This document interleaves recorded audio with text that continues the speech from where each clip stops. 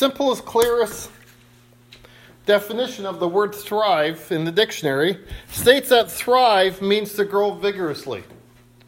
Something that most children do quite easily and naturally. I have 2 boys. Good thing the girls have left home because they're growing just fine. But our fridge seems to be emptier more often and more quicker these days than when all 4 kids are at home. But when a child is born, they gain weight. Especially, in the first few years of life. They double their weight every 6 months or 3 months. I forget what it is because it's been so long since I've had little kids in the house. But the expectation is that kids will grow quickly. But in some cases, for a number of reasons, some kids sometimes don't meet the average expectation for their age range. And when this happens, they call it failure to thrive. In similar ways, though, the same can hold true for Christians. As some, after committing their life to Christ, never mature spiritually as they should. And therefore, as a result, they struggle greatly. They don't thrive, they don't flourish, and again, they don't have much joy of living life as a Christian. Now, if you go back to, remember my last few sermons, I linked thriving and striving and flourishing together with joy because Jesus gives us that type of joy that's not based on our circumstances or situations or events, rather than a joy that the world gives us that's based on possessions, based on our status in life, based on other things external. But Jesus says we have joy, and we have it to the full. So my purpose of these sermons I've been doing in the Hebrews chapter 10, verses 19 to 25, to help us understand better how we can thrive, how we can have the joy that Jesus gives us, and also, if you disagree with that joy, a mature Christian exhibits the fruit of the Spirit. What is the second fruit of the Spirit? Joy.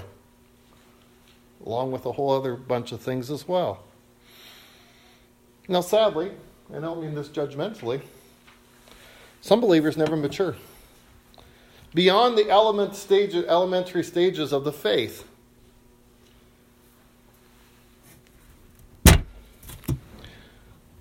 There are also some Christians who certainly grow, but then at one point along the journey, they stop growing. They stop thriving along the way. Perhaps they've hit a plateau. Perhaps they have experienced a crisis in their life, or perhaps they've made a poor choice. Whatever the case, something has happened that caused them to take their eyes off Jesus, the author and perfecter of their faith, and caused them to stumble pursuing him wholeheartedly. And as a consequence, they fail to thrive at living the Christian life in this world as they and we have been called to live. Therefore, they stop knowing the joy that Jesus has promised them, that Jesus gives, and they exhibit little of the spiritual fruit that we are called to have and bear in Christ. But again, going back to John 10:10, the fact remains, Jesus says he's going to give us a life that is a thriving life. Because I think one part of the abundant life is a life of thriving. It doesn't mean there's absence of struggle. It doesn't mean there's absence of hardship. It doesn't mean there's absence of personal pain. But it does mean joy. It does mean satisfaction. It does mean thriving. We often think, I think, in worldly thinking that if there's pain, if there's suffering, if there's hardship, then there can't be these other things. We're one-dimensional then, and most of us don't live life one-dimensionally. You ever been mad at somebody you love deeply? So why do we then say, well, how can Christ be in here if it's going so badly? Or how can I have joy when this is happening?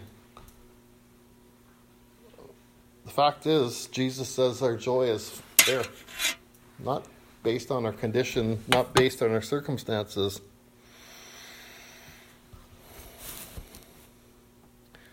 So my point of these sermons is, how can we thrive living a Christian life in this world as the day of Jesus draws near? Now, after all, even though we don't know who wrote the book of Hebrews, and I'm not going to speculate on who wrote this book of Hebrews in this sermon series, we are sure that it was written to encourage believers in a great time of trial and a great time of persecution in terms of living out their faith as they lived and worked in the world around them. It does this, and Lorna mentioned it earlier, but the book of Hebrews focuses on the absolute supremacy and sufficiency of Jesus Christ. Think about the first couple of chapters of Hebrews. He is the very image of God, paraphrasing the opening verses. It's focused on Jesus Christ, and because of who he is and what he's done for us with his work on the cross. But then the author moves about talking about the supremacy and sufficiency of Jesus Christ to how that plays out practically, applicational-wise, in a believer's life. Holding up Jesus Christ as the example to be imitated, plus also, remember Hebrews chapter 11? The hall of faith? Those people are given to us as examples in how we are to live our lives. Telling believers how to imitate their example. Why? One of the reasons, so we can thrive like they did.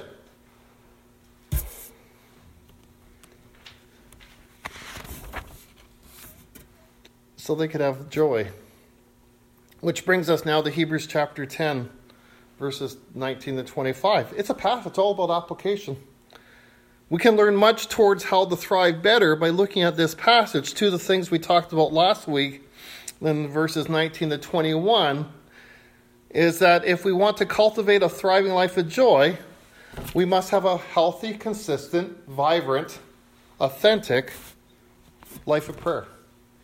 Not just when we are broken and in need, but dialoguing with God, the living God, daily, that Jesus has provided the way for us to do so. And secondly, we discovered last week in verse 21 is that we can thrive because we have a great high priest. And we looked at how he's praying for us, how he's mediating between us and God, and how he understands us because he lived in the flesh. Therefore, he understands what we walk through, what we bump against that give us angst. And again, finally, our great high priest walks with us every day, every moment, no matter what. And today we begin looking at the first of the let us statements that the rest of the passage speaks about, specifically at verse 22, as it gives us some very practical ways and means that will enable us to thrive. Let us draw near with a true heart and full assurance of faith, with our hearts sprinkled clean from an evil conscience and our bodies washed with pure water. Verse 22 then simply says, as a quick overview, we can thrive by growing, by being genuine, by being transformed, and by obedience. We'll dig into those each a bit deeper. And as this verse begins, the author states, in light of verses 19 to 20, or 19 to 21, that we can have confidence coming to the living God because of what Jesus Christ had accomplished. That's what those verses talk about. Now, in light of those, he says in verse 22 as he begins, let us draw near. Which makes sense, because if the pathway into God has been opened by Jesus Christ, then the next logical advice then would be to draw near. We would think it was pretty rude if we saw somebody coming, we held up the door for them, wouldn't we? And they never stepped through? No, the natural, logical thing, if we see somebody coming, they open up the door, they usually walk through and say, thank you. Now, modern day people might get upset because, as a guy, you don't have to hold the door open for me. No, it's the polite thing to do is open the door up and walk through it. Jesus has opened up the door. That's why the author says, now draw near. Walk through the open door. Use the path. And in doing so, I think it's obvious if we walk into the living presence of God, our chances of thriving are a lot greater than if we never walk through. But that phrase, let us draw near, also means not just a one-time walking through, but we always must pursue God and his purposes. Because I hope we would agree with this statement, true faith in God through Jesus Christ, biblically, is not through saying a prayer. That may serve as the entrance point. But one of the ways the Christian life is proven is how much we're transformed along the way. In the image of Jesus Christ, again, what I said earlier, displaying more of the spiritual fruits, displaying more of the spiritual gifts that he gives. And we know that the author means that this drawing near is not just meant to be a one-time thing, but a continual drawing near to God, is because in the Greek, the rendering of this phrase, draw near to God, is something that's continual. It's something that we keep doing. Really speaking towards that Christians, be it someone who's been a believer 1 second or somebody who's been a believer for 8 decades, that the expectation is that all believers will continually grow and endeavor to grow closer to God through their walk, mature in their faith. Again, isn't that something that's confirmed in simple logic in our existence, so to speak? When we have a child, we expect that child to grow. Even though I bellyache about it, the expectation is for my daughter one day to get married. For my children to leave the house. People are expected to mature. How many times have we said to ourselves or to our spouse or to somebody else, will you grow up? There's an expectation that we're going to grow one way or the other. Some of us are growing up. Some of us are growing old. Some of us are growing out. So why wouldn't there be an expectation that we're going to grow in our faith? Grow in our faith, drawing near to God, is something that's confirmed throughout the New Testament. Very quickly, some passages. 1 Corinthians. Brothers, do not be children in your thinking. Be infants in evil, but in your thinking be mature. Colossians 1:28. Him we proclaim, warning everyone and teaching everyone with all wisdom, and with that we may present everyone mature in Christ. Then Hebrews talks about it quite a bit. But solid food is for the mature. For those who have their power of discernment trained by constant practice to distinguish good from evil. And Hebrews 6:1, therefore let us leave the elementary doctrine of Christ and go on to maturity, not laying again a foundation of repentance from dead works and of faith towards God. So that's the norm of Scripture. It's a norm in life that things are expected to grow. People are expected to mature. So when's the last time you grew, friends, by drawing near to God? When's the last time you've grown spiritually? You took another step of faith. Are we pursuing God continually?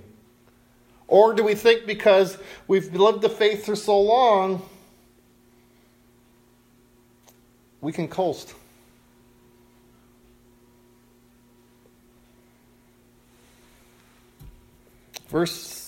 Idea number 1 from this verse tells us that if we want to thrive, if we want to have joy, whatever age, whatever year we've been in Christ, then we must continually desire to draw near to God. In other words, grow in our understanding, our knowledge, ways of God. And of course, this is through the tried and proven methods of spiritual discipline, the spiritual disciplines, like having a consistent habit of being in His Word, praying, fasting, listening to God. Read some great works of the faith. By great works, I'll be honest, I don't mean the Daily Bread. Pick up Mere Christianity by C.S. Lewis. Basic Foundations of the Faith, I think, is from Stott. A whole bunch of other books are out there. Feed our appetite. John Piper says that the intellect exists to throw logs into the furnace of our affections for God.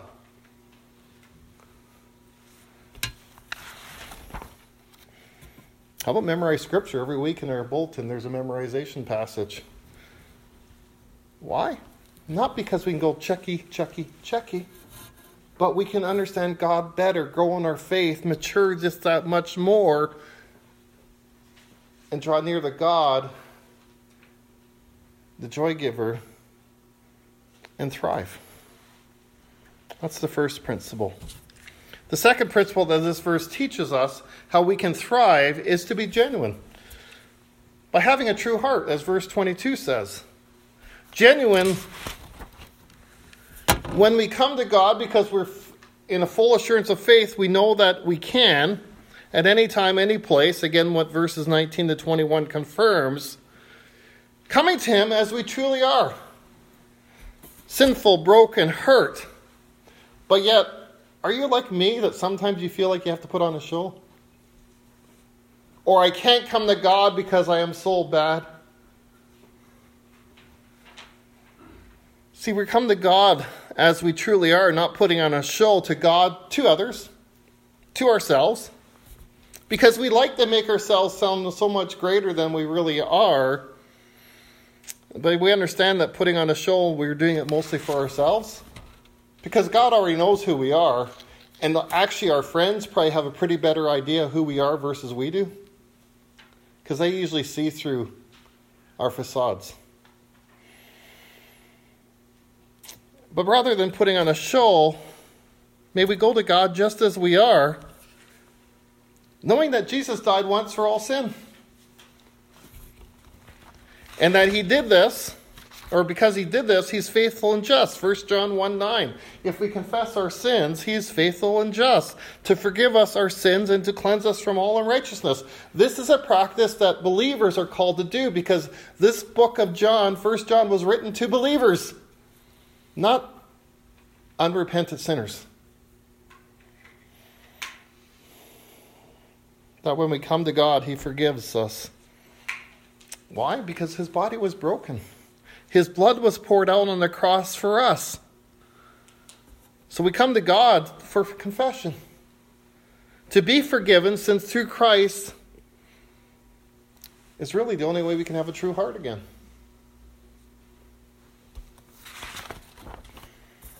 And having a true heart, we can walk forward with repentance, turning away from what we confessed from, and then experience the grace that the cross has guaranteed for us. The fresh start, the second chances, the 23rd chances, and then we'll thrive. Matt Chandler, in his book, To Live is Christ, To Die is Gain, says this: living a life worthy of the gospel does not mean pretending to be perfect. Instead, it means having the humility to think of others as better than ourselves.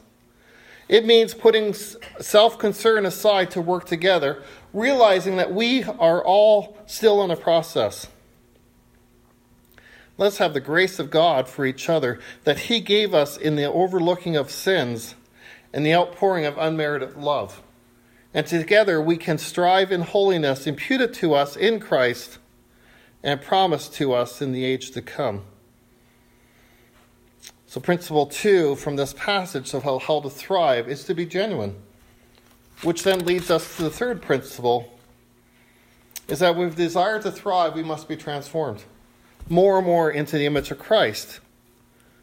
In other words, be holy, verse 22. With our hearts sprinkled clean from an evil conscience. And one of the words theologically that used to describe an aspect of transformation towards holiness is called sanctification. It's a big 26-cylinder word I had a pastor used to say, but it describes God's acting upon us,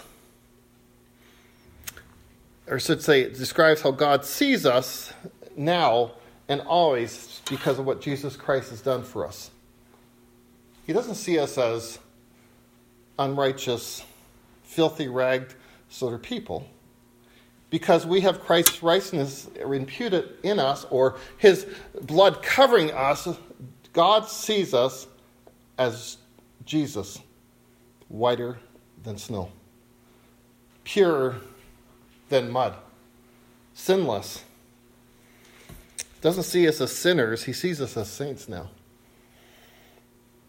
Yet sanctification, any of you have ever studied, has two elements or points to it. Positional, again, how God sees us now, will see us for eternity because of what Jesus Christ has done. But sanctification is also progressive. Since we are here now and not there. Since we are not perfect now, but one day we will be. Since we know how far short we fall from the glory of God, but one day we're going to live within his glory. Nevertheless, even though we're not there yet, in our existence, we're not sanctified holy, we're still called to walk in holiness. We can become holy by making wise choices in the big things, but mostly through the small choices of everyday living. That allows us to become more holy. And as we do, what happens? Again, it's not a Chucky. We experience God and the manifestations of God more, in greater ways and means. I know Lorna has talked about it. Why do we hear about more healings in third world countries, miraculous, than we do in Canada? I'm not saying anything about the medical profession, but if you don't have a medical profession as a backup and all you got is God, and you choose to live holy, you see God. And I think if we saw God more, I think it stands to reason then we'll thrive more. That God is real. It's not just this intellectual thing or habit thing that we do in the culture. And granted, we will not pursue holiness at any rate until we deeply understand the great grace that the blood of Jesus has given us, that has and does wash away our sins. As such of understanding of how wretched a person we once were, but yet God still save us, ought to propel us to live holy lives. Ought to propel us to choose to live for him. And as we do, thrive and be joyful. Again, Matt Chandler says, where there's not striving, toil, or pursuit of holiness, power encounters are actually held cheaply. This is why Dieter Bonhoeffer called a life of laziness and apathy about the gospel a belief in cheap grace. Belief in radical grace does not make people turn away from Christ with passion, despite the fact that grace means we are saved apart from how passionately or dispassionately our pursuit is. If we truly believe we were saved apart from our works, we would work harder purely out of gratitude and worship. This is not the same thing as, and should not be continually disguised from, working hard for God's approval. It is the difference between obeying to be accepted and obeying because we are accepted. If we have believed that we are accepted, when we have that choice to lie or not to lie, we'll choose the right thing. If we believe we are accepted, when we have that choice to gossip and slander, we'll choose either to or not to. Rightly.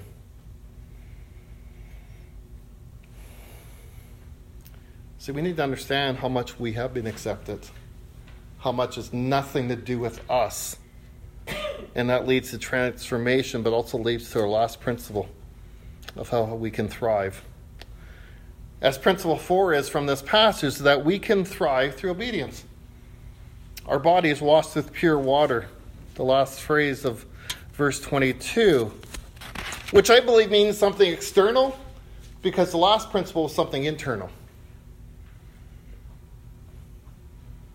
The last phrase dealt with the internal transformation of the heart through choosing to be holy. And now with this last phrase, scholars suggest two ideas towards what this looks like in the external. First, that we as believers allow ourselves to be washed by the Word. Ephesians chapter 5, verses 25 to 26. Paul uses the wording in a similar way. Verse 26, that he might sanctify her. Talk about how husbands ought to love their wives as Christ loved the church, having cleansed her by the washing of water with the word. This is why some scholars point towards Paul as the writer of Hebrews. So how do we allow the word to wash over us? Well, how do you allow water to get washed over you? You get immersed in it, don't you? You either jump in the bath or you turn on the shower. But you get your fill of water to get immersed in it, to get washed by the water. So how do we get immersed in the Word? We read it. We study it. We endeavor to understand it. But most of all, again, I could read all the textbooks about how to do brain surgery. I could even watch YouTube videos. Would any of you like me to touch your brain, though? Please say no.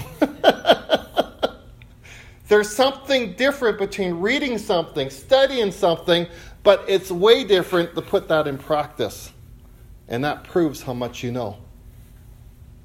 James 1:22 says, what? Not just be readers of the word, but be doers of the word. What does doers of the word mean? Standing up here and preaching, that's part of it. But then living it out in obedience is the main part of it. Now, why should we live out the standard, the parameters in which the word says how we ought to live? Who's the word given by? God. He's our creator. Who else know better how the creation could work except the creator? So it stands to reason then, if we live within the boundaries and parameters that the creator has given us, we're going to thrive.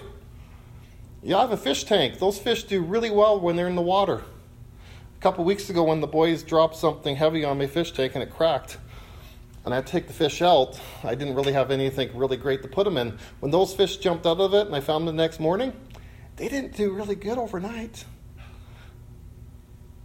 Same holds true with us. God has given us parameters. He's given us commands, principles to live within. So why? So we can thrive and have joy. And then scholars point to the other side of perhaps this means is the most basic act of obedience. When you think of being immersed in water in Scripture, what does that represent? Being baptized. Allowing our bodies to be washed. Why do we get baptized? In order to reflect the inward reality of our union with Christ outwardly to the world. In doing so, we identify ourselves with Jesus, the one who gives joy, and the one who promises us the life that's abundant. Now, either way we look at that phrase, to be washed by the water, we can't deny that obedience then is important in living and thriving in the Christian life. A.W. Tozer said this about true faith and obedience. The Bible recognizes no faith that does not lead to obedience, nor does it recognize any obedience that does not spring forth from faith. He goes on and says, the two are opposite sides of the same coin. So the last principle is that if we can thrive through walking by choosing obedience.